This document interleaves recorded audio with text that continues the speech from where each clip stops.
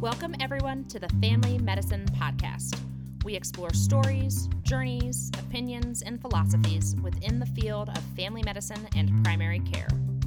And now, the host of the show, Ross Tannick.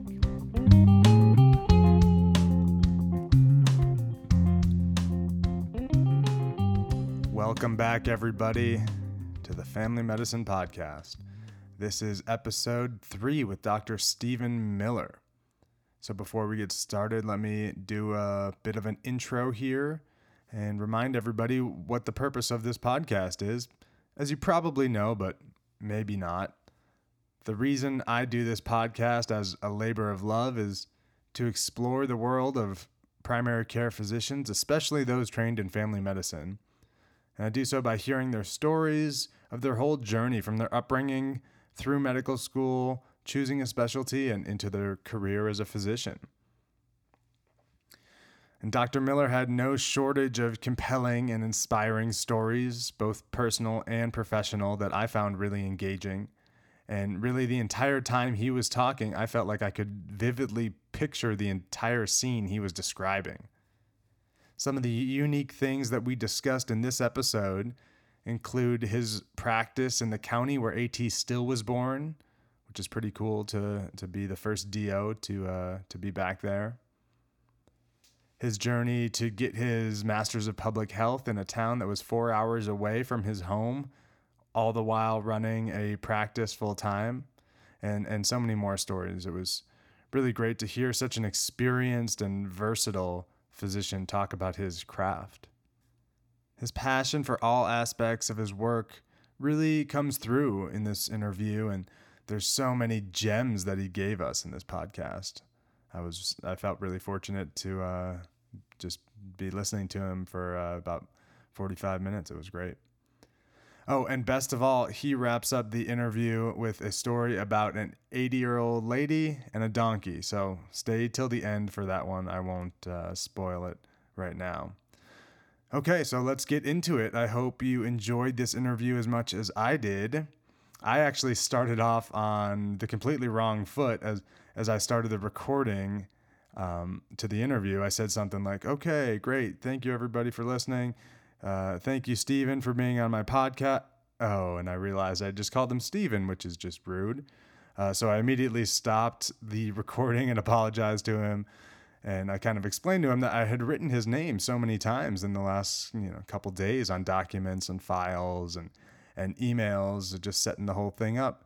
That just came out that way. So he was very gracious and great about it, and he didn't sweat it at all. So I appreciate that from him. But we started over immediately, and you can catch us, or maybe just me, laughing about it as we kick the thing off. So I guess now let's get into it. So everybody, please welcome Dr. Stephen Miller.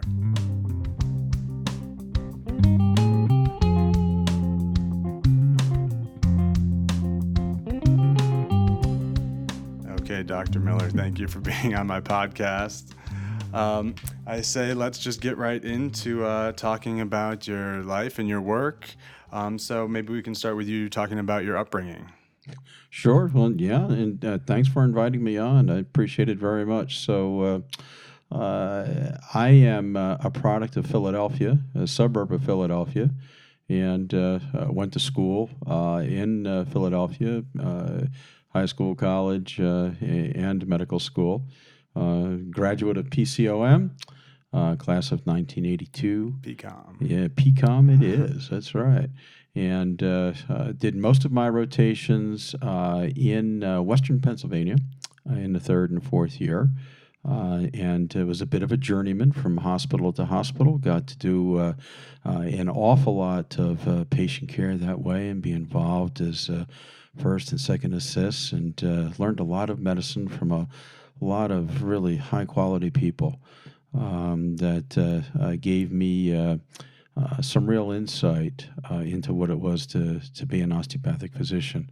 The only real insight that I had before that was my own family doc, who got me interested in osteopathic medicine in the first place. Really? You had a osteopath as your physician? I did, Catherine England. And she, from time to time, did manipulation on me as I played football and did some dance and was fairly abusive to my body because of those activities, and learned at a fairly young age what an osteopathic physician can do to help you keep doing what you need to do during the day and what you want to do it. Yeah, that's great. Were you inspired kind of right off the bat or at a very young age, or did you just kind of learn what an osteopath was and then kind of get inspired to follow that career path yourself later? Yeah, I have to say it was a journey for me. I wanted to be a paleontologist for the longest time. Sure. Anatomy always appealed to me, but I wanted had a great desire to find out where we came from as a species, I mean. And my early career path was really focused in that way on anatomy, physiology, some medical anthropology. Somewhere along the line, enough people who I considered to be mentors kept telling me, Miller, you're pretty good at this stuff, but what you're really good at is helping people. You really need to go into medicine. And eventually, I started listening to them, and then really started listening to them when I started doing things, just volunteer. And they were right. I had a real love. I am a caretaker mentality, period. And they recognized that in me, and I'm grateful because that's what set me to school. That's amazing. I also kind of wanted to be a paleontologist. Maybe every little boy did, playing with dinosaurs or whatnot. But so you went to medical school, and then we're all Calvin, aren't we? Sure. And then you went to you said you did your rotations in rural most of them. Yeah, I was also in downtown Philadelphia too, and the big university hospitals. I didn't enjoy those rotations nearly as much because you didn't get the same kind of connection with the patients that you do. You do while they're in the hospital, but you don't once they're out of the hospital and in the community. And when I was doing more rural rotations, you'd run into people, or better yet, they ran into you and recognized you, and that gave me an appreciation of what a community leader, a physician, can actually be. Yeah, that's been actually a theme that's come up a number of times on the podcast, so I'm glad to hear you say that. Did you find that as a medical student, you had more opportunities just to get put to work in the rural setting rather than the urban setting? The definition of a medical student is get put to work, okay. Especially in the third year. So, I mean, that's just what we do. Sure. And if we're smart, we look for those opportunities because, well, we learn by doing. Yes. And so the more we get to do, the more we're going to learn, the better we're going to be. So, yeah, I really enjoyed that. And you get to do some community-minded activities that the local hospital is doing, and you're identified with that hospital, which is probably the biggest entity in the community, so you're something of celebrity status already just for walking into the room. And great responsibility comes with that because people are immediately looking to you to hear what you have to say. And so it taught me immediately that you talk about a bully pulpit. There is nothing quite like a community gathering when you're coming into the room as a healthcare provider. And the amount of respect, the amount of attention that you're given is incredible, and it's a gift. And so I learned early on that you need to be prepared to make the most of that moment because, heck, you're going to reach people that are just going to do better with their lives health-wise as a result of that, and that's what it's all about. Absolutely. Very much speaks to the leadership role of a physician or a medical student or a resident. Yeah. And I kind of wanted to transition into asking you a little bit about your residency and how that, I guess, how you, what the journey was from being a third and fourth year medical student to picking a specialty and then going into residency. Well, it was hard for me, as you might guess from my CV, because I did medical residency as internal medicine, general, as well as family medicine. I really thought that somewhere during my fourth year, fairly early on, there was no match then, so you got a telephone call. You applied individually, and then you got a telephone call from a program director. So it wasn't nearly as regimented as it is today in terms of this month you do this, and then this month you do that. So sometime during my fourth year fall semester, it just coalesced in my mind that I really loved to do internal medicine. I loved being in the ICU. I loved getting into that situation where someone was in real trouble and they really needed the help of someone who was there and who actually could help them.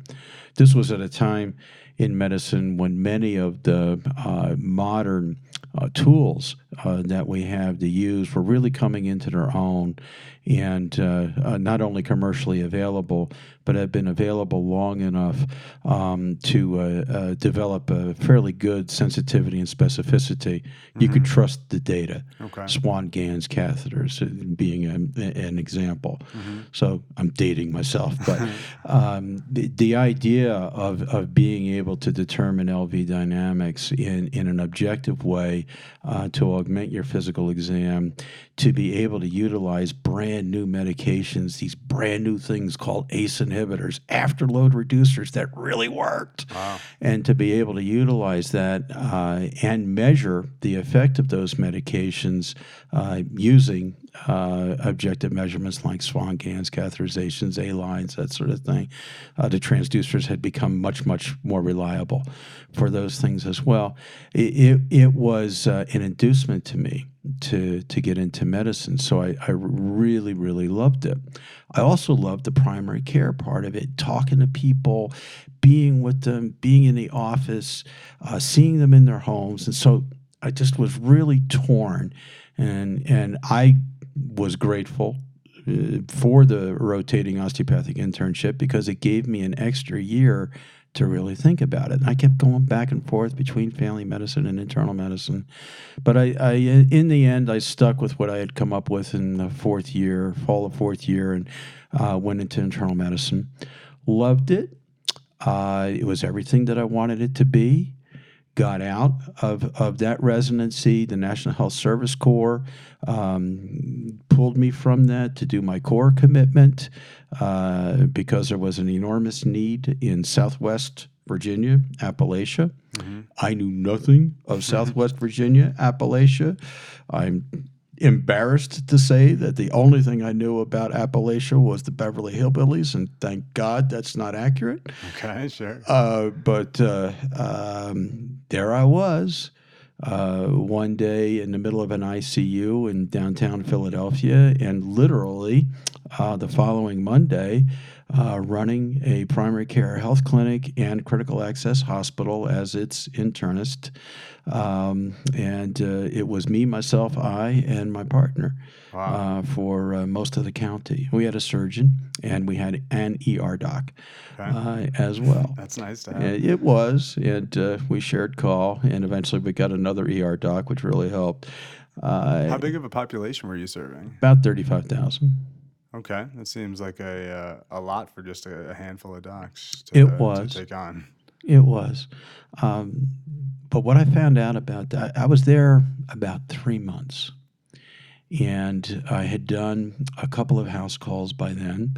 And the first couple of them were disasters because I was a Yankee from Philadelphia in a Ford Escort, and I was constantly getting that Yankee Ford stuck in mud and in places where it should not be, and people had to pull me out. And they were pleasant about it and nice about it. It just made fun of me being the Yankee Doc. But on about my third or fourth house call, I had figured out where to park the Escort without it dying, and gotten up on the porch, taking care of business, and was sitting outside on the front porch, and we were just sitting. It was a beautiful fall afternoon, early fall, and just started playing a banjo. There was a couple of banjos there. I knew how to play, and but I didn't know how to make good music. Okay. I knew how to play, but I didn't know how to make good music. I've been there.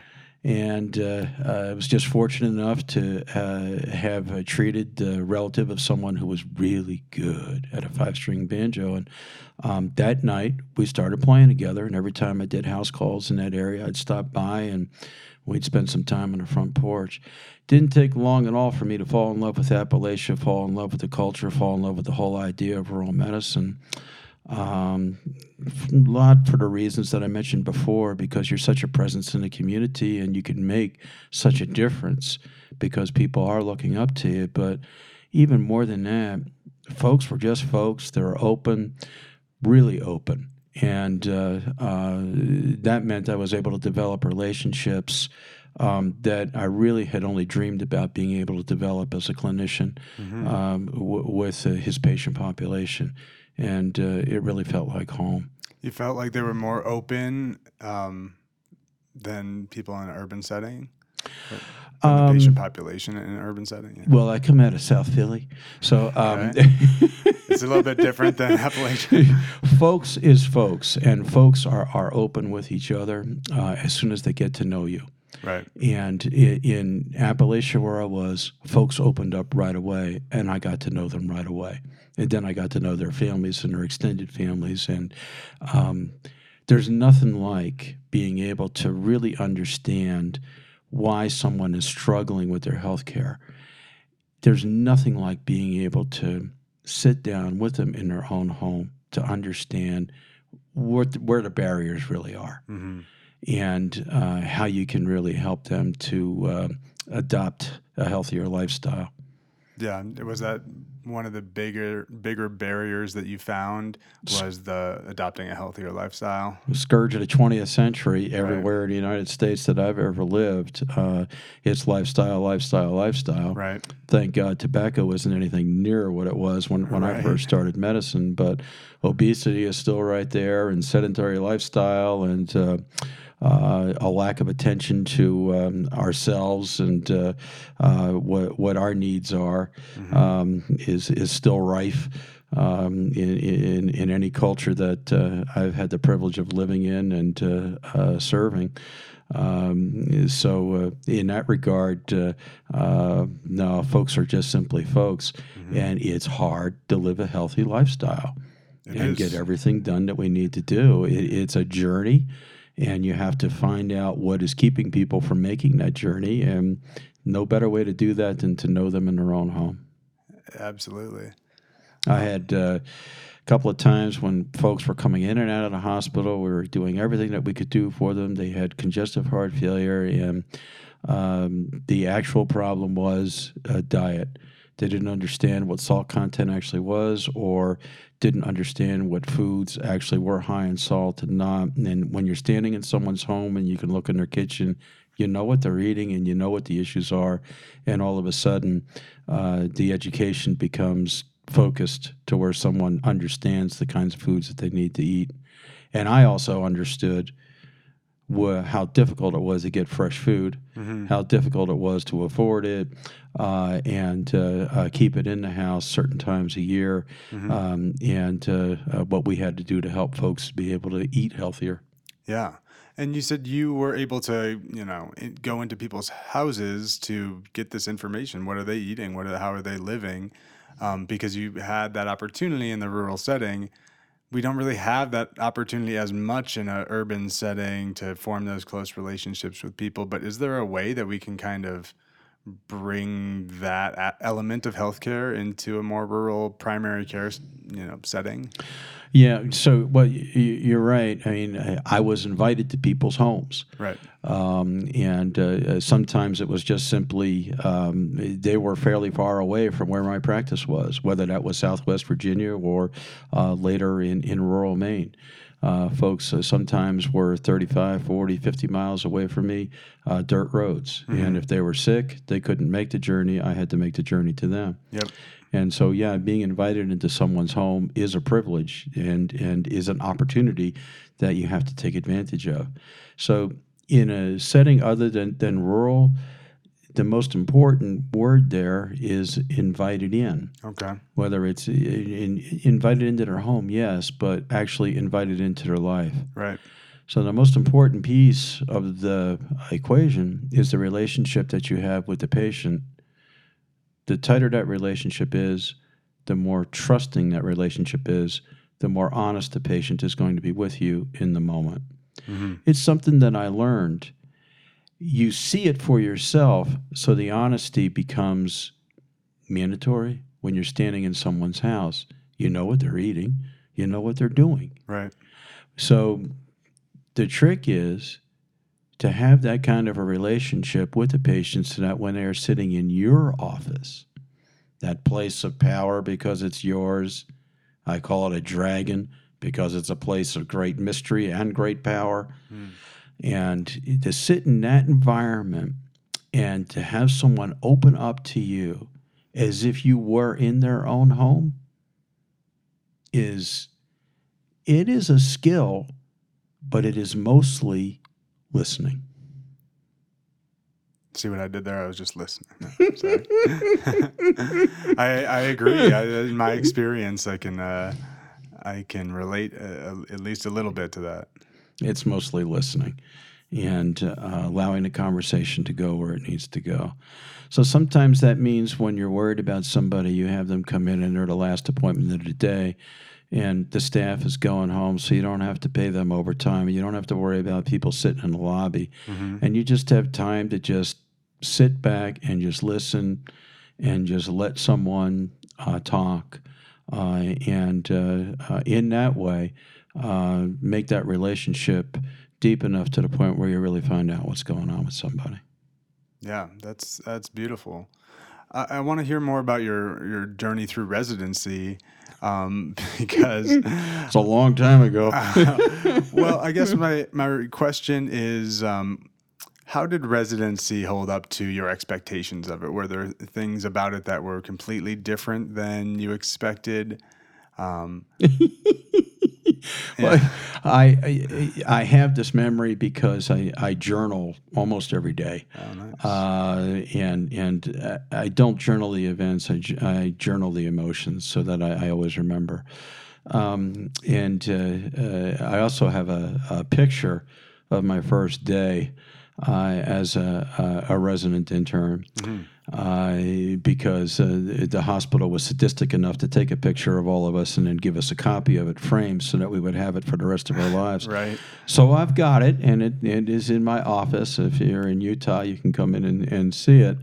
And I'm standing off to one side trying to look like Joe Cool. Sure. And inside, I'm just a jumble of nerves because when this photograph is over, I'm going to put my white coat on, and I'm going to go into that hospital, and I'm going to start taking care of patients. And my first rotation was on the OB ward as a bona fide doctor, resident in training.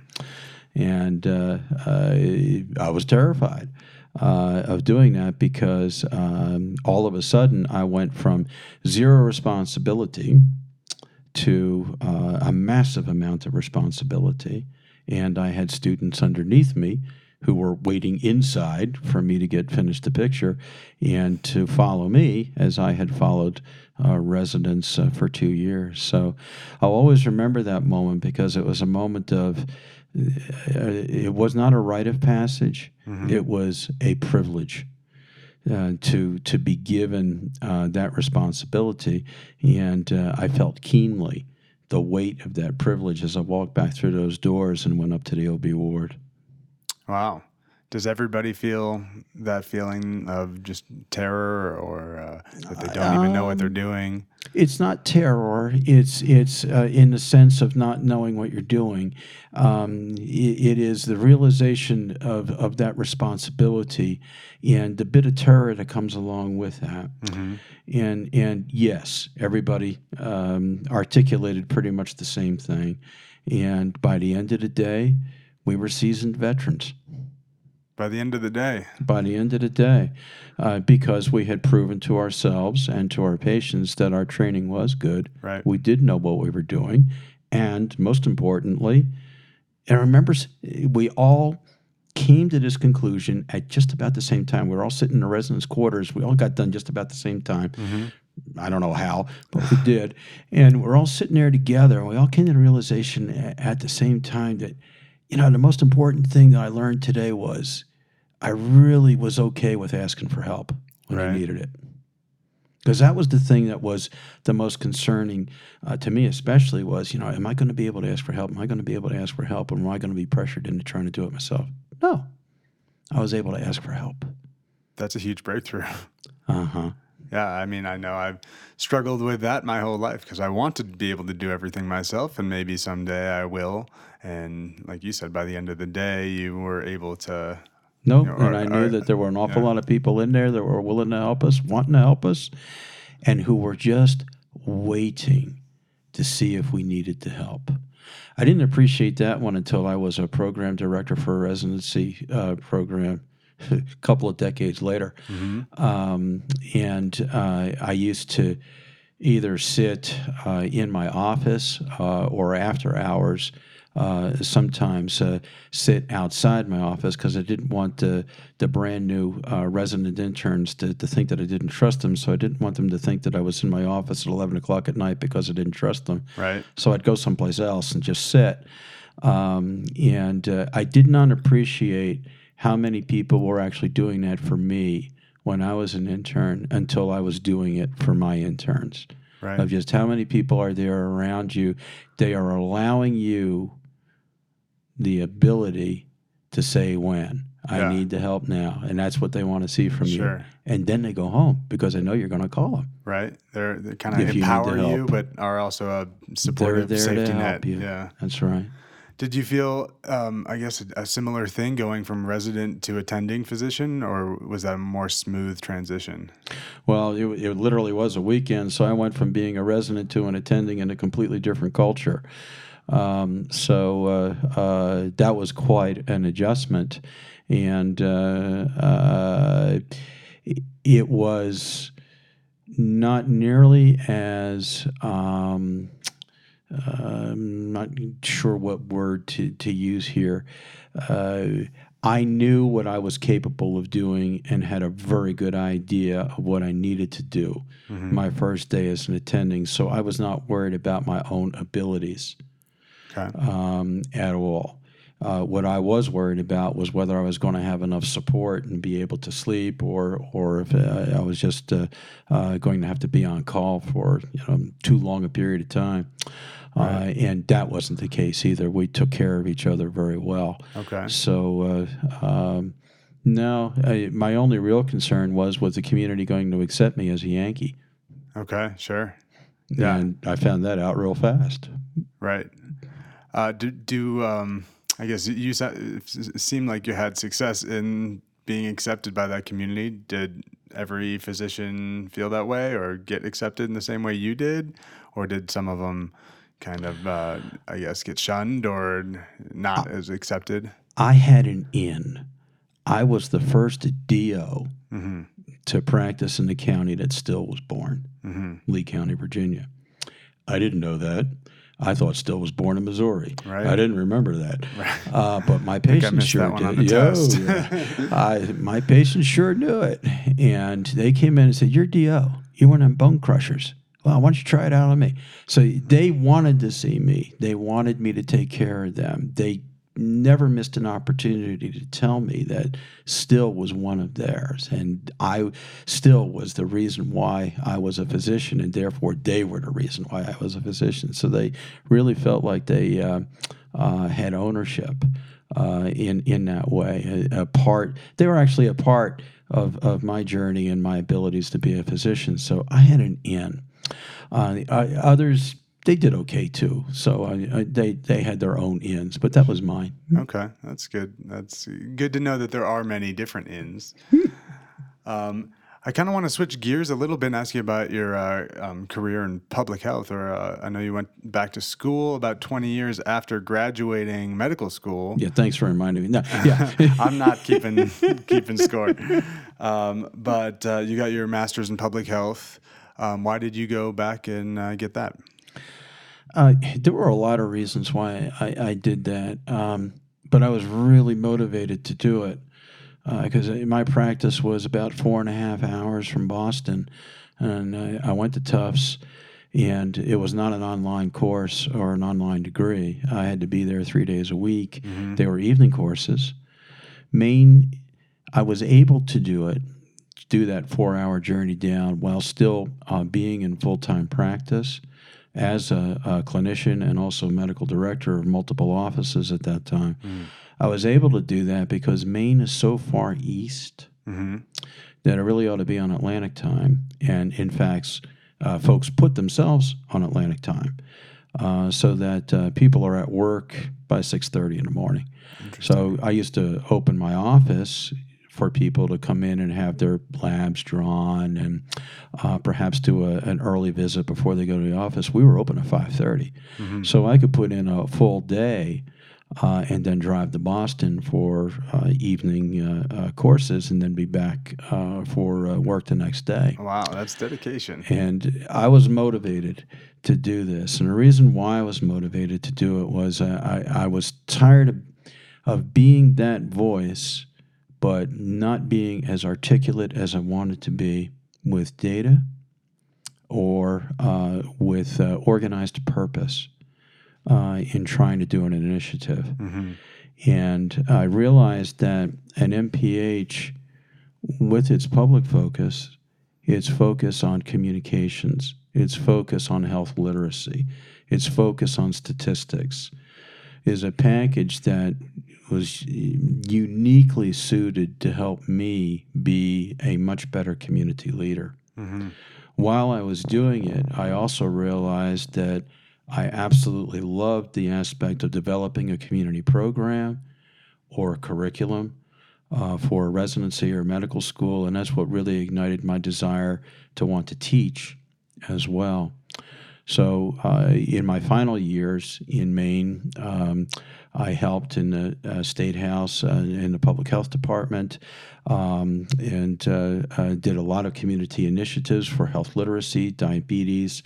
We were part of Maine Health Alliance initiatives for diabetes that was statewide, adult diabetes and adult literacy, a twin initiative to help people understand their disease and to be healthy and make good lifestyle choices and understand those choices. Just being able to read a food label, for example. Yeah. And being a public health graduate, I was able to organize those initiatives in a much more meaningful way, was able to get grants because I was able to organize the data, organize the thought, give it to them the way that they wanted it with process objectives, short and long-term objectives. Those were all things that I didn't get training for in medical school, nearly to the degree that I needed to be an effective community leader in public health.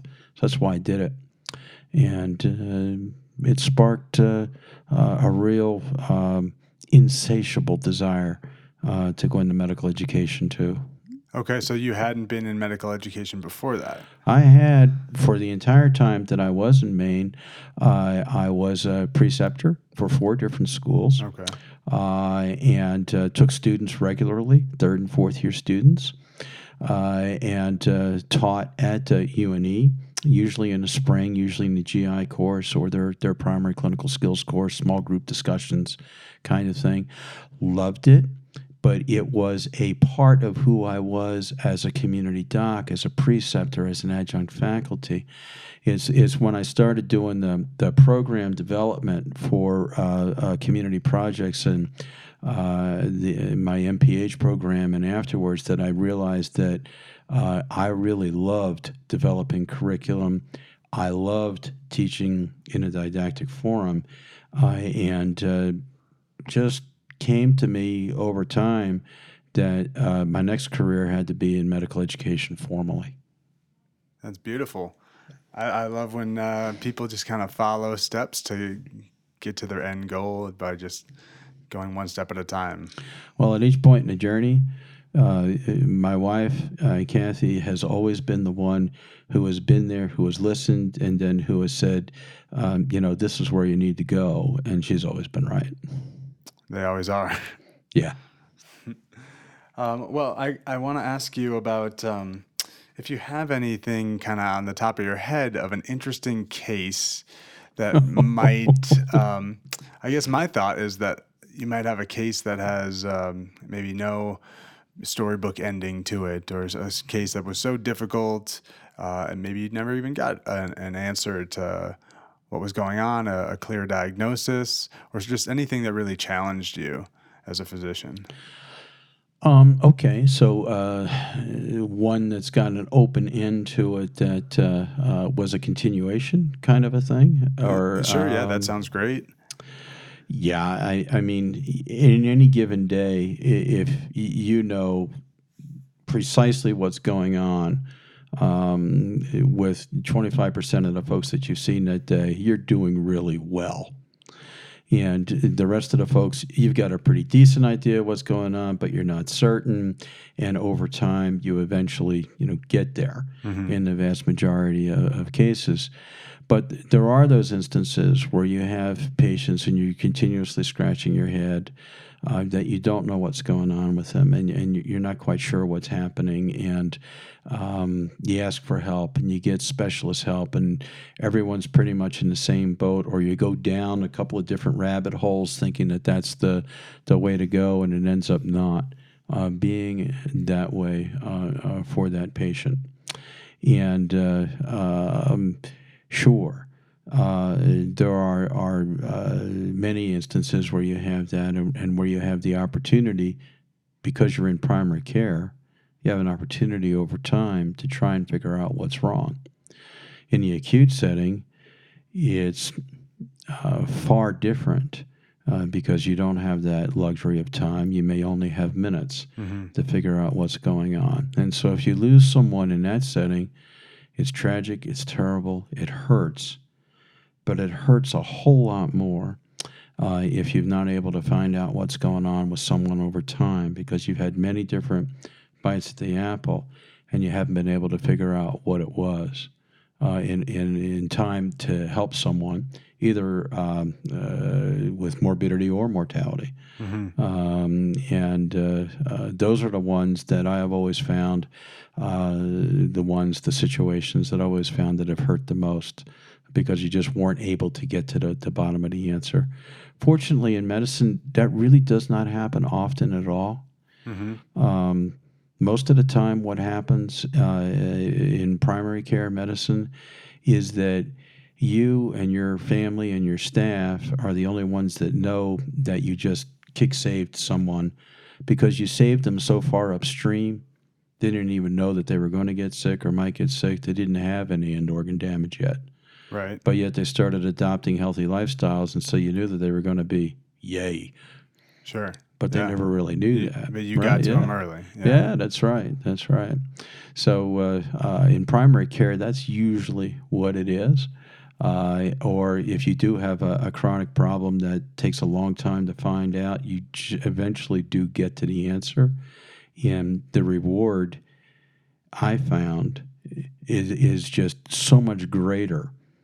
The feeling, the relationship building, the feeling of yes, I'm doing exactly what I need to be doing in my life, and I'm helping people how I need to help them. That inner feeling, that peace that you get when you know that you have really helped someone, that feeling is so much deeper when you eventually get there after a really long slog of trying to find out what's wrong with somebody. It's good Yeah. When you kick save somebody, it feels great. Yeah. But it feels so much better when you get there after a long diagnostic haul. Right. I love the kick save analogy. And you said basically that's more of a rarity in family medicine or primary care, that you have that long haul with a patient that is just very difficult to find out what's going on. Fortunately, that's rare. Yeah, Yeah. that's good. I kind of want to get back to a little bit of a public health perspective and ask you about the doctor shortage in this country. And I know that is a little bit more highlighted in the primary care physician shortage in this country. And I've heard of, I guess, people talk about it in a couple different ways, either a doctor shortage or a poor distribution of doctors, especially favoring the urban centers rather than rural regions of the country.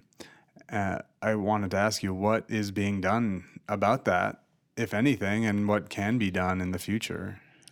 Well, there's a lot of good people, both in and outside of government, both in and outside of medicine, that are trying to address this issue in a proactive way, in a constructive way, where they're really trying to get at the root of the problem, access, and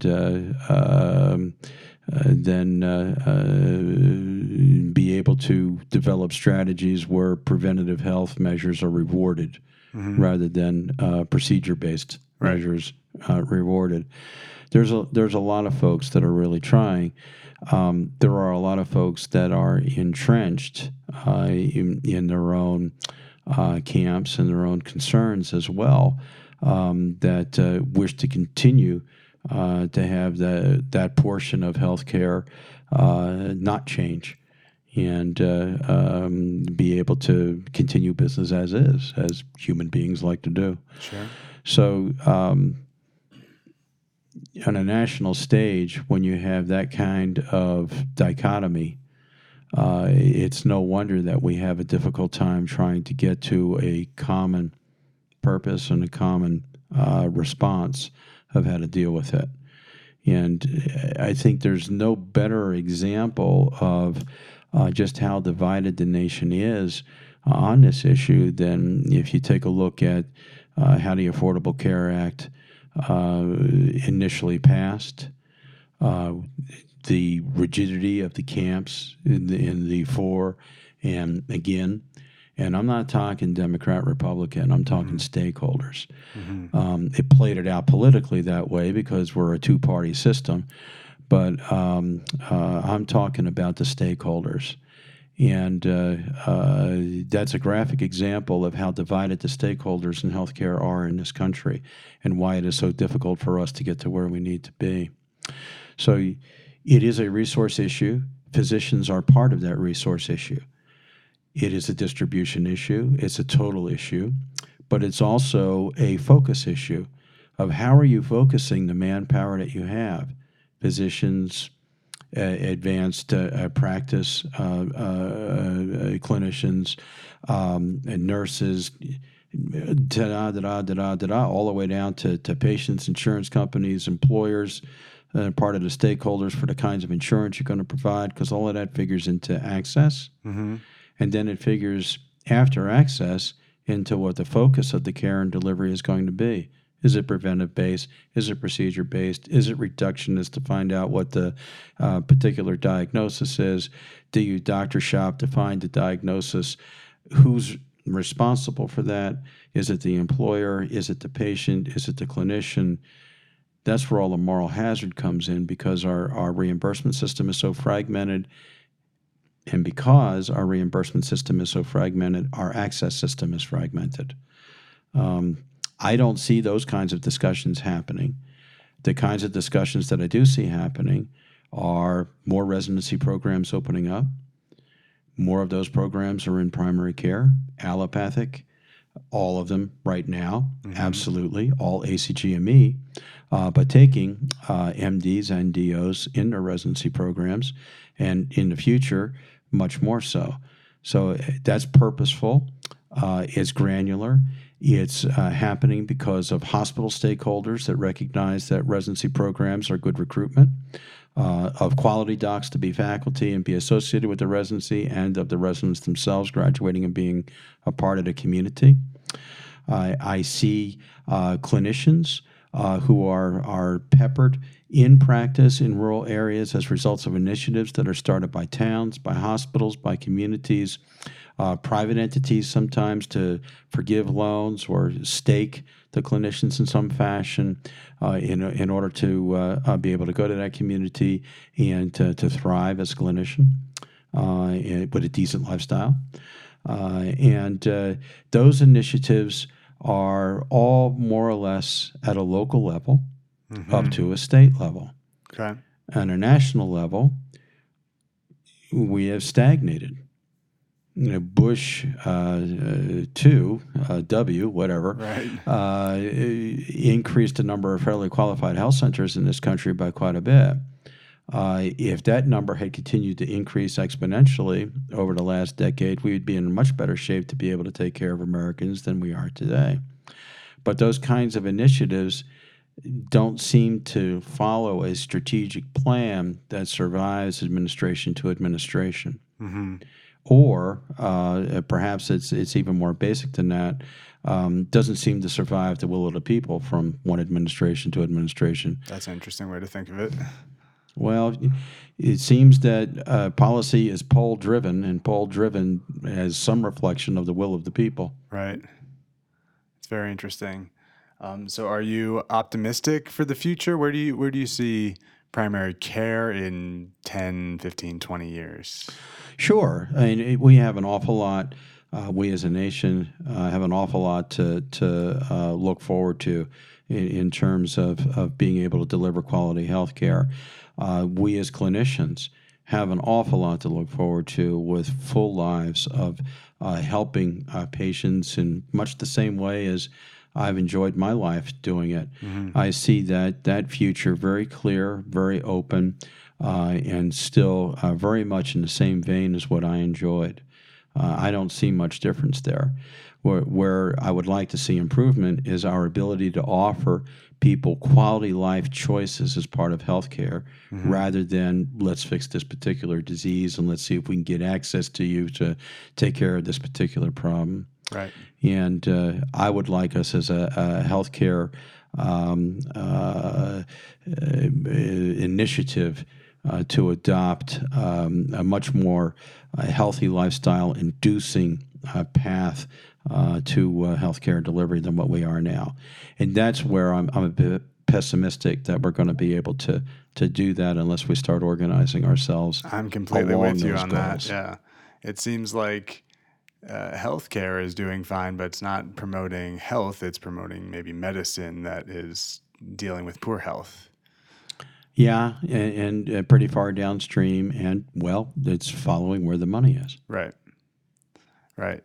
Well, maybe we can leave everybody on an inspirational note. If you have any inspirational words of wisdom for people out there deciding which route to take in terms of which specialty to pursue, or just which path they want to go down in medicine.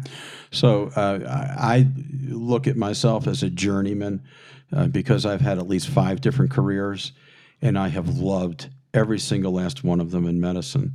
So my message there is choose something that appeals to your gut.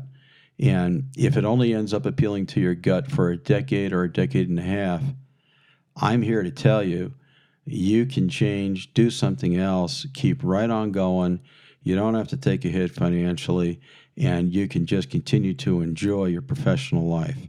It is absolutely possible, and it's just, I think it's the best field, the best career to be in, because the opportunities really are the limits of your own imagination. Words of wisdom, I don't know. I'll do this.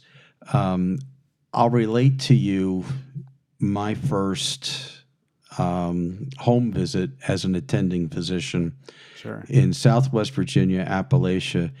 And I do this so that your listeners understand that you may not know exactly what to do, but if your heart's in the right place, you're going to end up doing the right thing anyway. So I got a call that someone who was 80 years old could not come to the clinic, actually didn't want to come to the clinic, had never seen a physician ever, including birth, had been birthed by midwife, had pretty much lived in her cabin and sharecropper, worked her crop and had her offspring who were off doing her own thing. And she was living alone again, empty nest at the age of 80. And one of her children had called the clinic and said that she was too sick to come out. She couldn't come out, wouldn't come out, and had a high fever and wasn't sounding right, kind of talking out of her head. Mm-hmm. So I went out, and this was my first house call, and I got my escort stuck in a mud field. Right. And it was a mud field, and that escort stayed there for quite a while until somebody drug it out with a tractor a few days later. Oh, no. But so I ended up walking through mud to the rest of the door. She didn't have a phone. She didn't know it was coming, and I got greeted with a shotgun. Right. And so I held my doctor bag up, said who I was, and she looked at me, and she started laughing. And she looked at the car, and she really started laughing. Right? And so she says to me, I'll let you take care of me if you can get my donkey back in the barn. And I turn around, and there was this donkey in the barnyard, all muddy, and the barnyard door open, and the donkey was having a heyday. Well, she let me chase that donkey around for a good 10 minutes before she started laughing, called me over, held out her hand, had a couple of sugar cubes and carrots in her hand, and said, use these. And so I did. And of course, the donkey went right back in the barn. And then I came back up to her, and she said, I just wanted to be sure that you really cared about me before I let you take care of me. Mm-hmm. So I didn't know anything about what I was doing with that donkey. I didn't know anything about what I was doing with that culture. I didn't really know what I was doing on that front porch. I knew medicine. Sure. And fortunately, the caretaker part of me came out to her, and so it was all good after that. And so that's my message. Just be you to your patients, and they're going to accept you. That's beautiful, and that's a beautiful way for us to end the podcast. So thank you so much for delighting us with so many stories of your personal life and inspirational ideas for the future. You're welcome. Thank you. Right, thank you. That would just add a little pizzazz, you know what I'm saying? Pizzazz. Thanks for listening to the Family Medicine Podcast. Remember to subscribe, follow, like, or whatever you do to show you're digging it. Tune in next time. Her uterus was the universe, and it bloomed and birthed the moon and the earth. Nothing ever happened till it was observed by the first animals with optic nerves. It was a fight for survival. Many died though, friends were formed to fight mutual rivals. Man and woman appeared, and they realized there was a thing called love, bringing joy into their lives. Boom, they were civilized, went from stones and bones to phones and drones, as many kings took the throne. Built empires, and the story's well known. History ticks along like a metronome. And then I came to be, learned to walk, talk, and throw stuff. All grown up, I got a job now and showing up. I'm sleep deprived, I'm misaligned. My appetite is primed to feed the ego almost all the time. And then I met you, lovely and smooth. You quickly removed my modern man's blues. I wanna celebrate every breath that I take, cause I'm afraid I'm dreaming and I don't wanna wait. So baby, let me grab a hold of your body, mind, and soul, and forever gonna grow into something we don't know. Baby, let me grab a hold of your body, mind, and soul, and forever gonna grow into something we don't know. Baby, let me grab a hold of your body, mind, and soul, and forever gonna grow into something we don't know. Baby, let me grab a hold of your body, mind, and soul, and forever gonna grow into something we don't know. The universe was my universe, but I left to pursue the search of love. But sometimes it hurt along the way. If there's anything I've learned, create a garden, plant flowers in the dirt, I'm gonna be the sunshine and rain, protect you from the pain as I push you toward the flames. Play the game and wonder, am I the hunted or the hunter? When I was younger, I met God and I hugged her. She said, hey baby, instead of getting lost within, how about you try to walk a mile in my moccasins? Stop, begin, let the thoughts and visions guide you further down the road, going inch by inch. Don't sprint, take it slow, protect your soul. Travel long and far, but make sure to come home, cause the love that's here is what keeps you going and gives you the power and the freedom to grow. Let's giggle and laugh and rise up through the stress. This life is crazy, but it's the goddamn best. When life gets complex, don't think, just do it first. It was simpler when the uterus was so baby, let me grab a hold of your body, mind and soul, and forever gonna grow into something we don't know. Baby, let me grab a hold of your body, mind and soul, and forever gonna grow into something we don't know. Baby, let me grab a hold of your body, mind and soul, and forever gonna grow into something we don't know. Baby, let me grab a hold of your body, mind and soul, and forever gonna grow into something we don't know. The uterus was my universe. The uterus was my universe. The uterus was my universe. And then I met you. The uterus was my universe. Sunshine and rain. The uterus was my walk universe. A mile in my moccasins. The uterus was my universe. Love keeps you going. The uterus was my universe. Make sure to come home. The uterus was my universe. And then I met you. The uterus was my universe. This life is crazy, but it's the goddamn best. When the uterus was my universe. So baby, let me grab a hold of your body, mind and soul, and forever gonna grow into something we don't know. Baby, let me grab a hold of your body, mind and soul, and forever gonna grow into something we don't know. Baby, let me grab a hold of your body, mind and soul, and forever gonna grow into something we don't know. Baby, let me grab a hold of your body, mind and soul, and forever gonna grow into something we don't know.